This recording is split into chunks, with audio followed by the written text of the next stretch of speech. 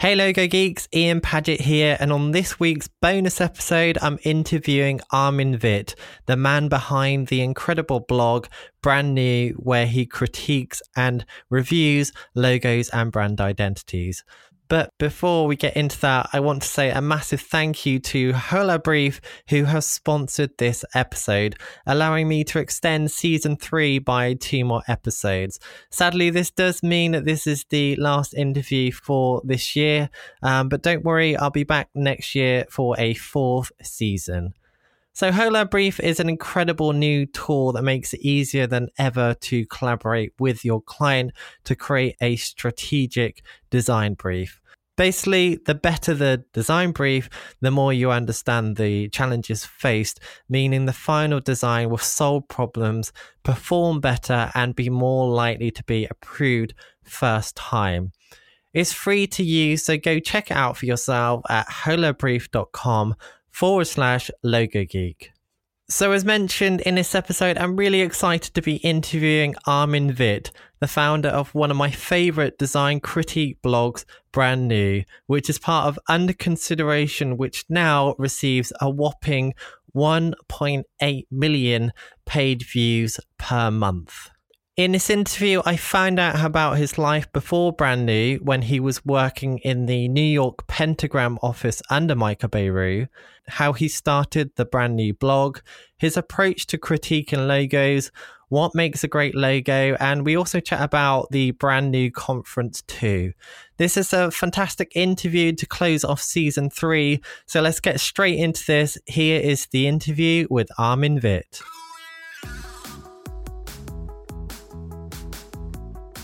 Most listeners will know of you from your Brand New blog, and that's become like one of the most influential logo design critique sites out there. So, huge congratulations for that.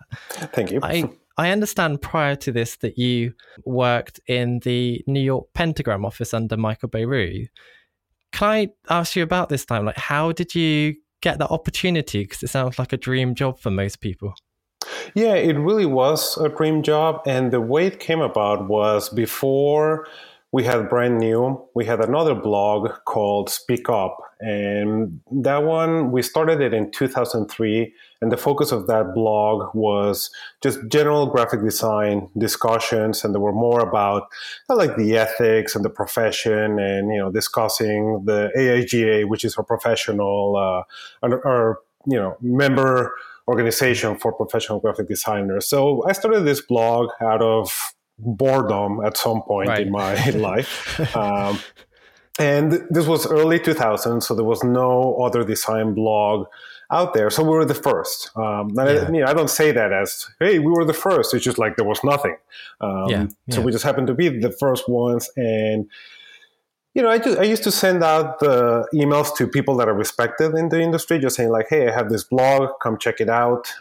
Next thing you know, a lot of those people started to read it regularly. Some of them started contributing, like Steve Heller or Rudy Vanderlans from Emigre, things like that. And then, one day, probably like 2 years in, Michael Beirut left a comment on one of the discussions, and I just freaked out, like, oh my God, Michael Beirut left a comment on my blog. So I just reached out and said, hey, thank you for doing that. I'm glad that you're enjoying Speak Up and, hope to run into you at some point. So then we sort of established a light email relationship where we would email sort of behind the scenes about things that were happening on Speak Up. And all of this happened while I was still living in Chicago. And then eventually moved to New York, or wanted to move to New York. And one of the first people that I contacted for getting a job in New York was Michael. And I said, like, look, I would love to work for you. I would do anything. And he said, like, thank you, that's great, but no. Because usually at that point I already had 5 years experience in the field, which is it's not much, but what they do is that they hire really young designers and just keep them for a really long time. Yeah. And at that point, Michael had, 2 or 3, he had 2 senior designers that, that was enough for him, and there was just no room for me. So he said, good luck, see you when you move here. So I found another job And 6 months later, Michael emailed me saying like, hey, my two senior designers just at the same time decided to start their own business, separate. Would you still be interested in that job? And I thought, let me think about it for, all of half a second, and I'll say yes. So yeah, we had a very informal interview. I don't think he was, I brought my portfolio, but I don't think he was that interested in my portfolio, which was fine, but it wasn't great. I think he just really appreciated the way I thought about graphic design, and that I was invested in just the profession. So, he offered me a job basically on the spot. I said yes on the spot. And then I stayed there for 2.5 years. And originally I thought I'll stay there forever, because who wants to leave Pentagram? But then we had our first kid, and then they gave me 3 months off paternity leave, and I took my 3 months. Then I thought, I'll come back and stay here forever. The next thing you know, I'm thinking like, I don't want to be here. I want to be at home with my baby and just see all the poop that she can generate and not have her recognize me, whatever.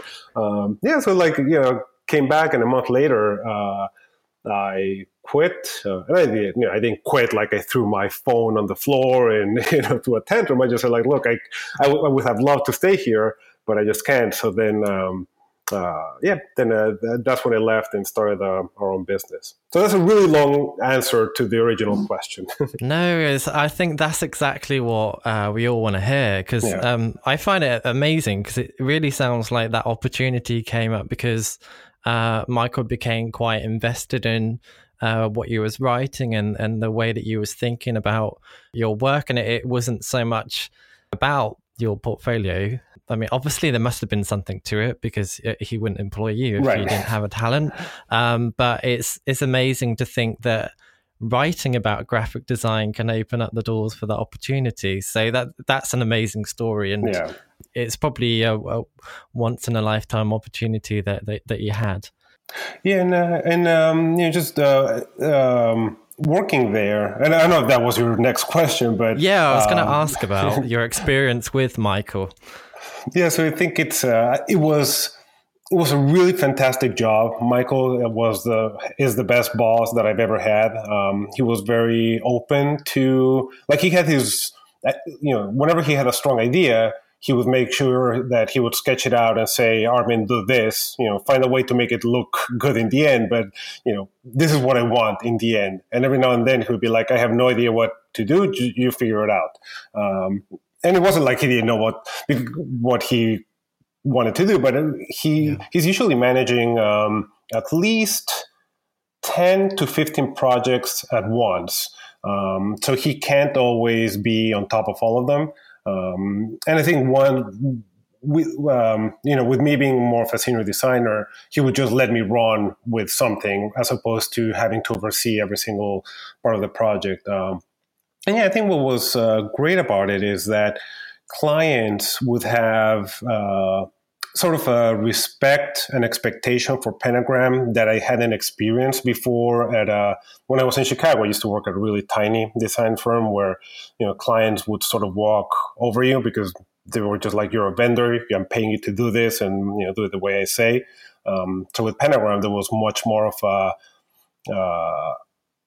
like I said, like respect of what we were going to offer to their organization and business. So they were much more receptive, and with good reason, because Pentagram, as much crap as they get nowadays, especially on brand new, they're a really amazing design firm, and the work that they do may sometimes feel very simple or basic, but I think when you're able to achieve that sort of simplicity with clients asking for really complicated things, I think that's a really kind of like interesting way of doing things. So I had a great experience, had great projects, learned a lot from Michael. I think the first time that we presented a logo and it was in red, and the client said, no, I want it blue. And Michael said, like, fine, we'll make it blue. Like, we got our main idea, but you choose the color. Like, he was like, I learned to let go of certain things that most designers obsess about not letting go. So you kind of like pick some victories to win, and kind of like relent on some of the other things. Which again sounds like a basic thing to do, but it was nice to see the top, one of the biggest design firms say, "All right, fine, you don't like that font, we'll change that font. You don't like that color, we'll change that color." As long as it didn't really take a toll on the idea or the concept. I think just knowing that story alone kind of gives some comfort to people that are just starting out, because getting feedback from the client is always a challenge, and sometimes it is easier to go with what they're saying if it doesn't interfere the overall concept of what you're working on. Right, yeah. And I think one thing that I've started thinking about is how much we think of compromise as being a bad word in graphic design, that creatives shouldn't compromise their vision. But I think what that means is that you're not taking into account the other person's or the other organization's point of view and ideas and experience, and just saying it's my way or no way at all, without thinking that the other person may have a valid point of view. And if that point of view is I don't like this typeface because I don't think it's right for my organization or my audience, then that's something that you have to listen to. So, I think compromise is not as bad a thing as we think it ought to be. Thank you for saying that, because I totally agree with that, because obviously it's a two-way partnership to some degree, and taking on board what the client is saying is an important thing, because they want to be listened to, and at the end of the day they are paying you. Now, I understand that after you left Pentagram you went freelance, as you said earlier, and you're now at a point where you're taking on almost no client work, and as much as 90% of your income comes from your blogs. How did you transition from doing client work at the beginning to being able to focus almost all of your time entirely on your own projects? I would love to say that it was a premeditated business strategy that we had from the beginning, but it was not that at all. What happened was that in 2008, the economy was pretty bad. Yeah. We also decided to move from New York to Austin, Texas. And it coincided that we finished a lot of client work that we had up until that point with New York clients and clients in other places. In the process of moving from New York to Austin, and those 2-3 months of transition, all of a sudden, we had no new clients, we had no new projects, and up until that point, we had always gotten clients from word of mouth and referrals. So all of a sudden, we're like, oh shit, what do we do now? We have no idea how to get clients. We've never had to go out and actually find clients or do new business development. So not having that, not knowing how to do that, we thought, well, we have to figure out how to make money on our own. And at that point, Brand New had started to grow, somewhat significantly, that it was a good, we knew we had a good size audience. So one of the first projects that we did on our own was do a self-published book called Flaunt on how designers should make their portfolios, like the actual thing that they go to an interview and sit with a potential employer. So we did that. That did really well. And then that's when we also had the idea of doing the Brand New conference. And we thought, well, we have some savings, so let's put those savings into this idea and see if it works. Lucky for us, it did work. And then after that, when we had those two things, like Flaunt and the Brand New conference, that gave us a lot of confidence to just say, all right, we can sort of figure this out on our own and not rely on clients, not because we don't need them, but just because we don't have them and we don't know how to get them. Whereas this other thing, like we knew how to talk to designers because we're graphic designers and we've been running this blog and doing little events here and there. So we knew how to kind of like build on that audience. So we just went with that. Yeah, that seems like a pretty big choice to make. You're in a situation where you're not getting any clients in. I've heard from a number of people that starting a conference, you normally lose money. So was that profitable for you from the outset? Yeah. Wow. Yeah, from the beginning, we made money. In part, Part because I think at the beginning we were very cautious about things, so we made sure that we did the math. We figured we have 500 seats at $400 a piece. That's $200,000. Like that's a lot of money. Even if we are able to keep a quarter of that, that's $50,000. That's a lot. That's more money than we've ever charged a client. So we were always, any decision that we made on venue, on production of materials, it was always measured against that number of potential tickets sold. So we just, I don't know if they were smart decisions, but at least they were frugal in that, we're like, let's not spend on a giant fancy venue because that's going to cost a lot of money. Let's not spend a lot of money on the tote bags and the t-shirts because that's going to cost money. So let's just keep it simple. And then, so what happened is that what we knew was that the content was going to be very valuable because no one had done a conference on just logo identity and branding. So we figured the experience is going to come from the content, not from the venue or the stuff. From the beginning, it was profitable. I can very easily see why people that organize conferences lose money because the money, you just start bleeding money left and right. We're also able to get sponsors, so that really helps a lot. Usually, kind of like whatever we gather in sponsorship money, that's our profit. Luckily, that's been kind of like sort of growing, and people see the value of the audience that we bring in because we're not bringing in 500 students. We're bringing in 500 and now 1,000. Like actual professionals that are going to spend money on the products or services that the sponsors are presenting. So we acknowledge both how lucky and how how dedicated we've been to building a specific kind of conference that has value for us, has value for the sponsors, and has value for the audience and the speakers. Yeah, it sounds like you've done a fantastic job. So, I mean, in terms of the growth of Brand New, because I've been following the Brand New blog for a number of years now, has that success come from the blog itself, or do you feel like it's been, in parallel that it's all grown? Yeah, I think if you drew a chart of the, growth in readership from Brand New and sort of the growth of the conference, I think they will be pretty much, if not parallel, they will both be on the increase. And I think it has to do with, Brand New has sort of become a trusted source of, if not high quality content, good quality content. I mean, I do think that there's a high quality to it, but at the same time, I'm pretty modest, and I realize that we're just talking about logos and identity, so there's not, it's not a huge deal. I think the fact that we provide this platform that delivers relevant content to a really large group of people day in and day out, and I try to do it with as much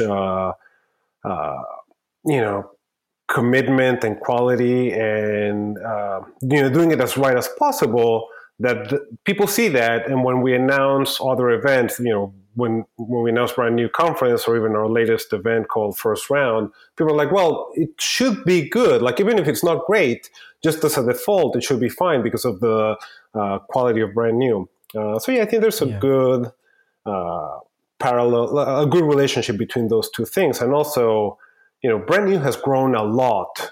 So we have the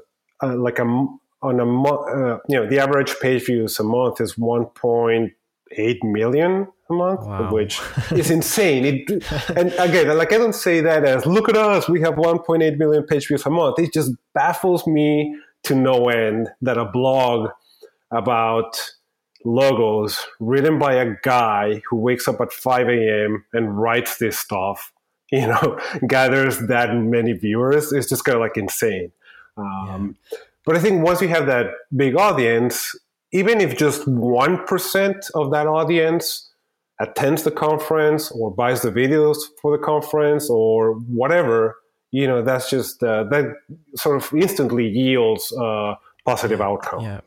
Well, I'm not surprised with those numbers because I would say that your comments are probably the first that I go to. Like when I see a new brand that comes out, I think, okay, what's Armin said about this? 'Cause I'll be curious to hear your thoughts. And I tend to agree with them. And I feel that you're very talented at giving honest, constructive critiques of logos. I wanted to ask on that topic, do you have a specific approach to working on your critiques? Like, do you have some kind of framework that you're working to? Yeah, I think over the year, especially over the last 3-4 years, I've sort of developed a formula of what goes into the first paragraph, what goes into the second paragraph, and sort of like the things that I need to touch on any given project. And I do that not because I want to be lazy or repetitive, but it's the only way to get through so many reviews every year. So pretty much every day I have to write something. And without that sort of structure, it would be really hard to reinvent the wheel every single time.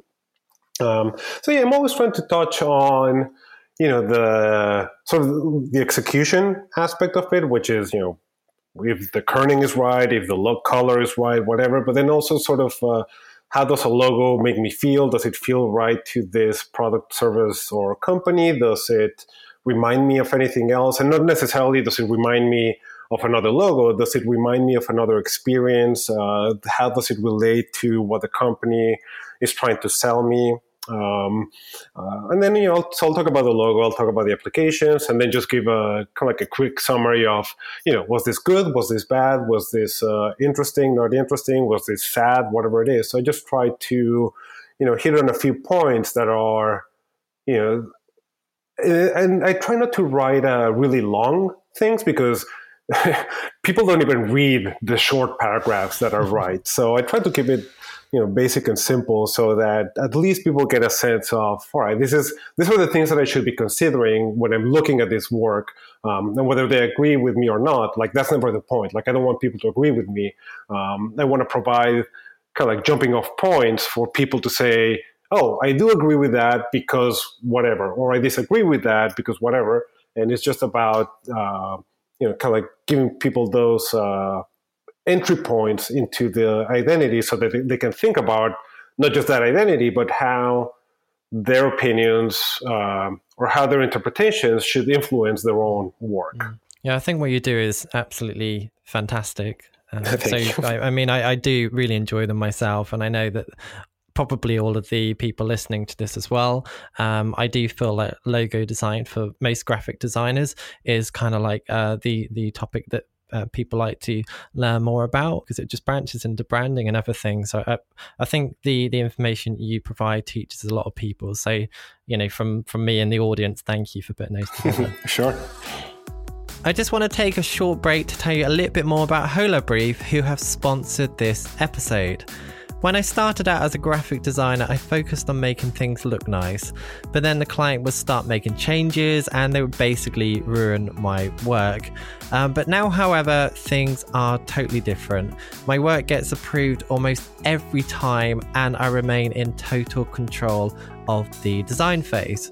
So what's changed? Basically, I started to understand that strategy matters, and that's where Holobrief comes in. It's an amazing new online tool that helps you to collaborate with your client to create the perfect design brief. The ability to easily create user personas, position maps, competitor maps, and more is what makes Holobrief really special, especially if you can't meet with your clients. This is an amazing way to easily collaborate with your clients online. Holobrief is currently free to use whilst it's in beta, so to try it out in your next project, just head over to holobrief.com/logogeek. Anyway, on that note, let's get back to the interview with Armin Vit. I wanted to ask, how do you choose what projects you actually critique? Because you must get hundreds of people submitting work. Like, how do you know which ones that you're going to pick? Yeah, we do get a lot of submissions. And for the most part, what I try to do, like one of the first things that I look at is what is the client? So is the client big enough that people will care. So if it's a major brand like Uber or DuPont or Dunkin' Donuts, those are like instant ins because people want to see, want to hear, want to read about them. No matter whether they're good, whether they're bad, whether they're interesting, or especially if they're bad, people want to see it. So that's kind of like the first criteria. If it's not something that's huge, or if it's something that's regional or just specific to one country or specific to one industry, then it's whether the work is interesting to talk about. Is it exciting? Is it doing something different? Is it just at least well done?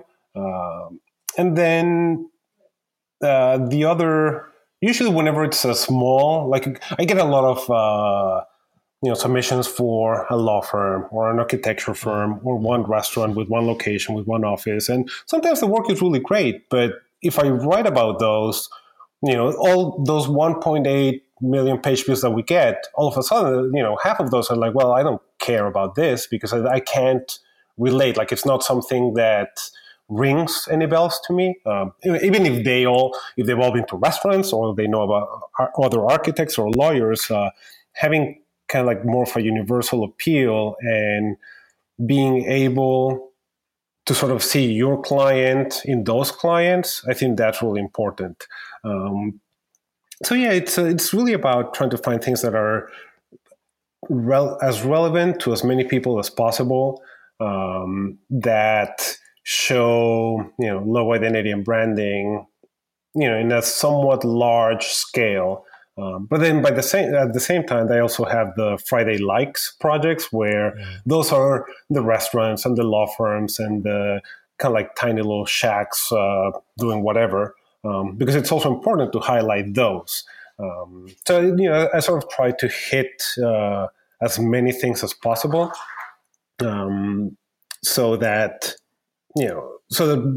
as many people as possible can also get something out of it. And recently, in kind of like the last year, I put in a new little section called Spotted, which is all about, because like I said, I get hundreds of tips, and some of them is just a logo redesign, and there's not that much information, but still, the logo change might be interesting. So that's a place where I'll just sort of dump a bunch of things.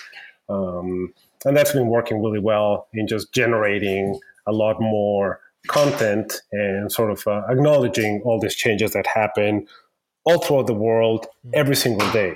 So is there a specific approach that you would want people to get in touch with you? Because I know a lot of the people listening to this will be logo designers, graphic designers, branding experts, and I'm sure that they would be interested in submitting their work. What is it that you particularly need from them? Would it be a number of images or like some brief summary of the project? Yeah, usually it's just, whatever people would write as their case study on their website, just like an introduction paragraph. Sometimes people will just, I'll get an email with no images attached. It's just like, we launched a new project. They'll explain the client briefly in like one sentence or two, send me a link to the case study, and that's it. That can be as good as sending all the images in an email, or sending me a WeTransfer or Dropbox link. And then the one thing that I haven't found a nice way to say this, but it's like I don't reply to anyone, because otherwise it would be impossible. Like I get so many emails, and I can't just say, I can't write declination letters. You'd spend all day doing that. Yeah. And it would be really, like I would have a really horrible life if I wrote, all the emails say like, I'm sorry, but your work is not good enough to be shown on my blog. Sad face emoticon. Like that would be a really miserable way of living life. So I just try to not respond. If I need more information, I'll reply.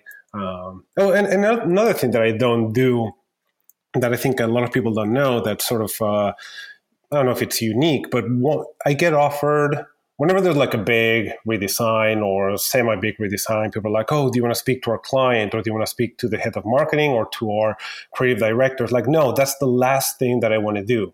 I don't want to talk to anyone. I don't want to hear anything else other than what you've put out to the public.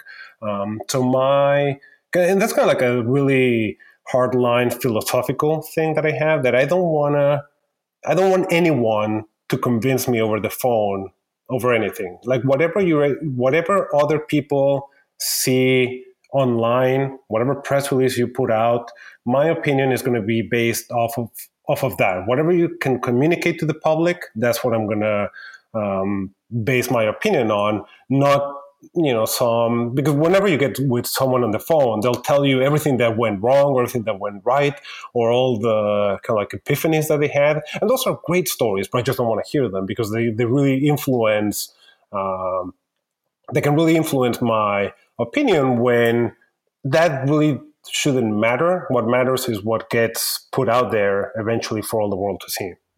I find it really interesting that you said that, because sometimes, well, most of the time your content is very in-depth and it feels like you have some secret behind-the-scenes information to it. So is it just purely based on standard press releases and content that they would put on their case study? You're not actually asking questions? Yeah, no, never. Okay. I am, because also, and as a sort of aside, is that it slows down the process tremendously when you're talking to people and having to schedule a conference call or getting responses by email. Like this way, a press release comes out at noon on today, and then tomorrow morning I can write about it instead of having to wait to talk to someone. Everything is just, anything that I have is whatever was put out into the world. Yeah, I think your last answer then just answered my next question, but I want to ask it in case there's any more to expand on it. I want to ask, how are you able to be so reactive with your content? Because you're generally one of the first people I see online to critique logos. How are you doing that to be so reactive? Well, it's I'm just working on it all day long, and it's not that I'm working on it 24 hours a day, but I check my email for brand new every day.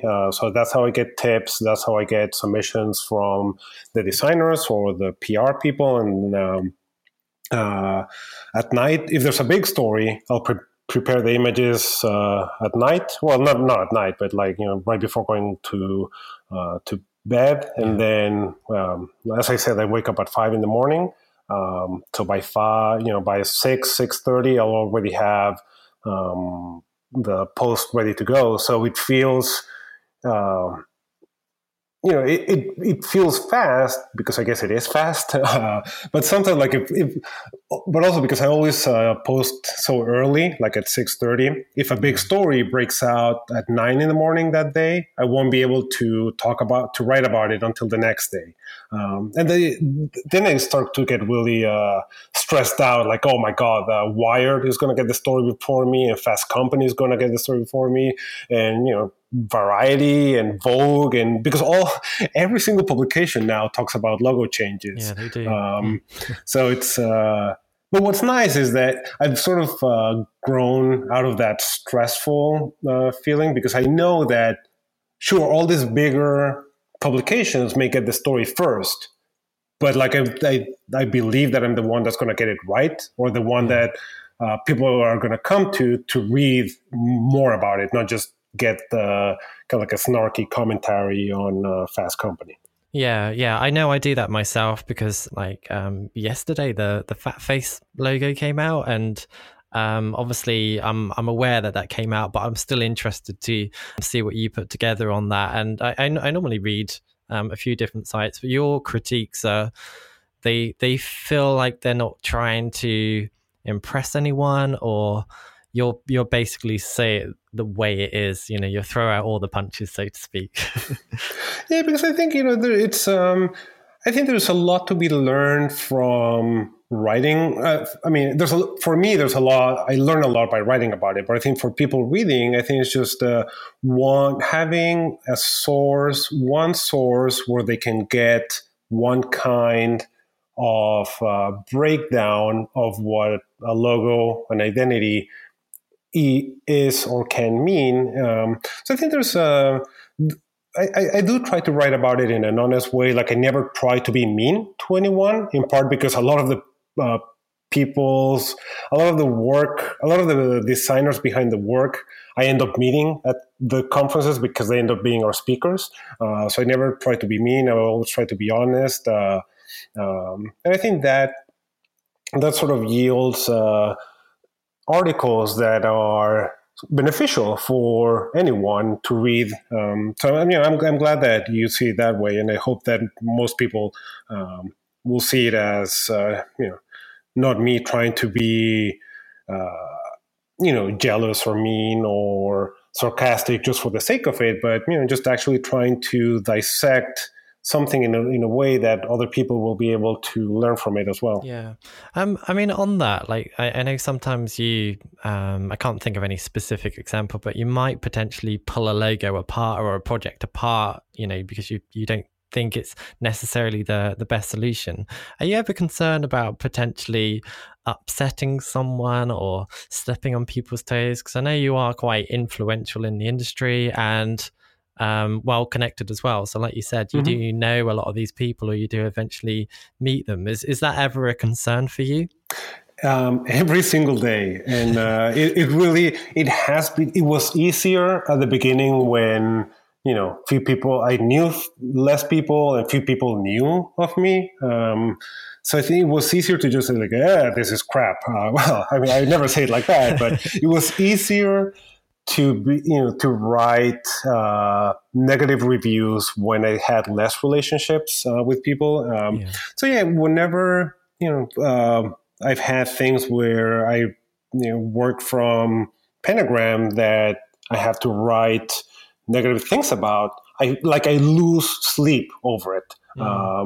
Because it really concerns me that they're going to think that I'm being mean or just somehow not understanding them. But I always try. That's why I try to be as objective as possible and always try to sort of justify whatever I'm saying by sort of comparing it to something else, not just comparing it to that it's just my opinion. It's just like I'm comparing it against other work and comparing it against what other clients in the same industry might be doing.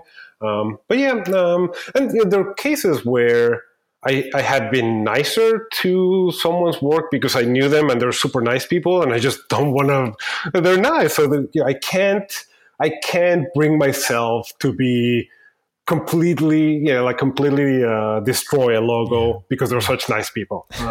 And that's one other thing that I've been very clear or try to be very clear online is that this is like my opinions are not unbiased. Like I have biases. I am influenced by things that I like, by people that I know.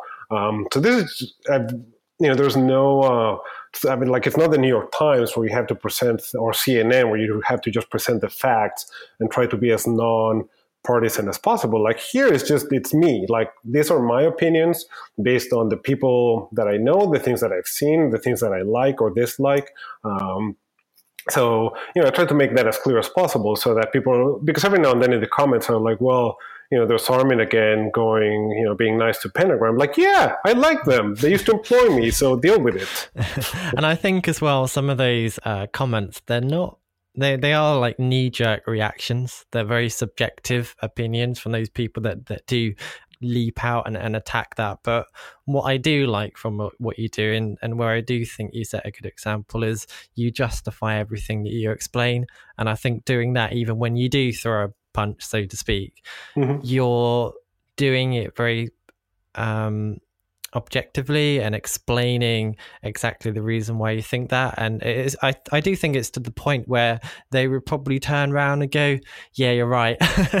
So I think that compared with other people that do just throw out these comments like you mentioned, you're actually putting time into it and thinking about it and being an expert, so to speak. Yep. Now, I wanted to jump into some logo design related things. So how do you determine what makes a successful logo or logo redesign? That's a good question. And I think a lot of it comes down to how And it's very subjective. I mean, I always say, like, does this feel right? Like, that's the first question. Does this feel right for this company, product, or service? Like, do I look at it and say, and feel a connection to what they're trying to sell? So it doesn't matter if that logo is a minimalist logo or if it's full of gradients and bevels or whatever it is. There's the execution or the approach or the style sort of doesn't matter as long as it is true, or as long as it feels true to whatever the company is. So I think kind of like that's one of the first things that I look at, just like kind of like that emotional gut reaction. And then it does come down to execution. I mean, is it readable? Does it make sense? Is it well spaced? Is it something that can be reproduced in as many places as possible? And kind of like the last question is like, is this going to last for more than 2 years? Like, what is because if it's riding a trend, which a lot of logos do, that's always something that that's very difficult for logos to avoid, to sort of like follow a trend. But if they do, like, does this have the possibility of lasting more than this trend? So, for example, like today's post about Dream, where it's a very minimalist geometric sans serif word mark, but then it has a little wave at the end. It's like, all right, they took the trend, but added something that could make it last for a longer time just by adding a little something that is appropriate to the client. So yeah, it's I think a lot of it has to do with having seen so many logos and thought about so many logos that some things just feel more naturally right than others. I think that's a really good way of thinking about it, because simplicity tends to come up a lot, and people think that logos should essentially be minimal. But I look at something like the Guns N' Roses logo, and I don't think that's a bad logo, but technically, based on this idea of simplicity, it is, it's full of so many details. It's basically a painting, but it's not a bad logo, but it feels right. And I think that way of looking at logo design is a nice way of thinking. Is kind of like a cake with the right ingredients. Does it taste right? So I think that's a really good way of thinking about it, and I'm glad that you explained it in that way rather than going through the usual things of simple, appropriate, things like that. I think people actually get a lot more out of that answer. Yep. I know we touched on it earlier in the conversation, but the brand new conference that you run, I understand that you've recently just had that conference, and you have them, is it every year? Mm-hmm. Yeah, every year. Would you be able to just tell us a little bit more about that conference? Because I think it's something that the audience will be interested in, and I've never been to one myself, but I can imagine a lot of listeners would be interested in attending that. So would that be okay to talk through that briefly? Yeah. So as I mentioned, so we started in 2010, and our sort of epiphany was that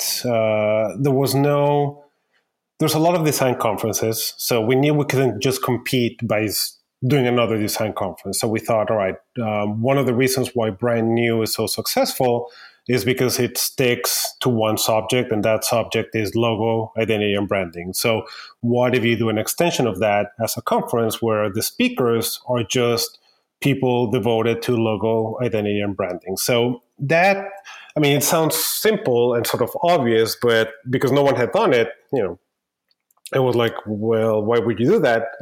So we did it, and it turns out that makes for a really interesting, focused conference.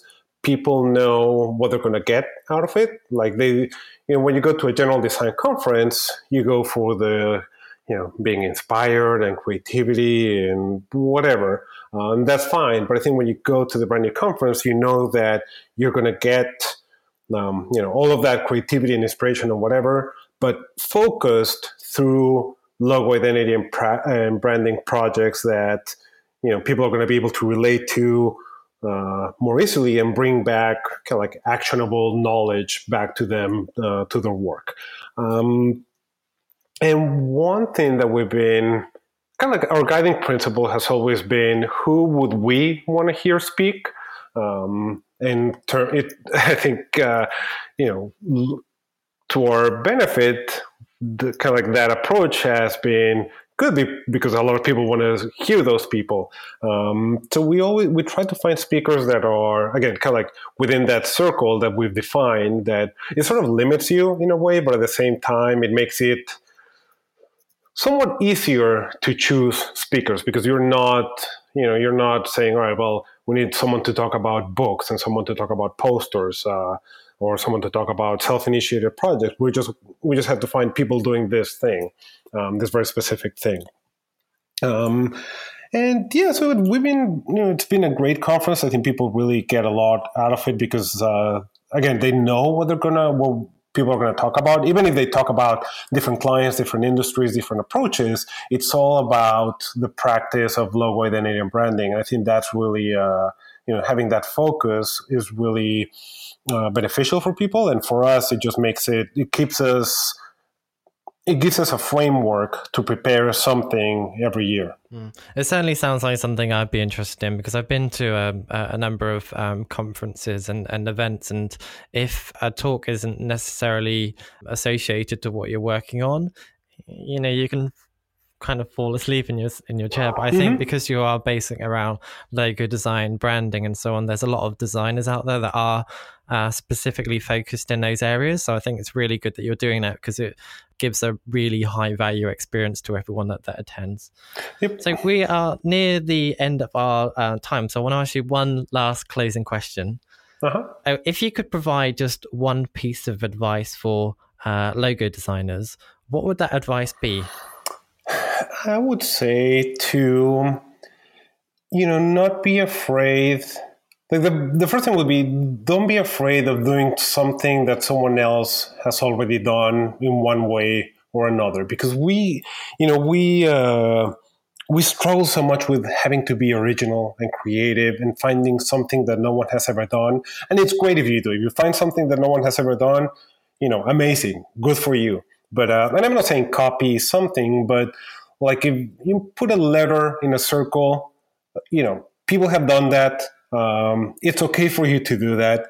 Just make sure that it is somehow relevant to the client, that it gives the client confidence that, to push their business forward or whatever. So it's really just about kind of like losing that inhibition or that kind of like pressure to always find something amazing and unique. And I'm not saying to stop striving for it, but I think when you take off that pressure, it actually allows you to come up with better solutions, because you're not thinking about, I have to be original, but more, I have to find something that's relevant for this client and for this industry and for their audience. So when you think about that first, and not about people on Brand New in the comments saying like, this logo reminds me of this other logo, which is always going to happen. There's always something out there that's going to look like something that you did.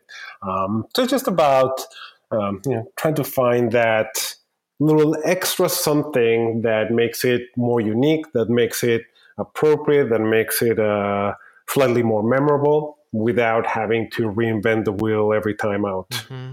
That makes me think of Paul Rand's quote: "Don't try to be original, just be good." Something like that. Yeah, exactly. Well, Armin, we come to the end of the time, so I just want to say a massive thank you for coming on the show, and for sharing all of those insights into what you're doing. I hope that after this, people, if they are not familiar with you, will go and check out the content on Brand New, and hopefully there'll be some new followers and fans of your work. So yeah, again, just massive thank you very much. Yeah, my pleasure. Another fantastic interview and a great way to close off season 3. Armin, thank you so much for your time. To learn more about Armin Vit, head over to his website underconsideration.com, where you'll find links to all of his blogs and projects. Alternatively, check out the show notes for this episode, where you'll find links to Armin's blogs, any resources and books mentioned in this interview, as well as a full transcription too. To find that, just head over to logogeek.uk/3.12. As mentioned, sadly, this really does mean the end of season 3.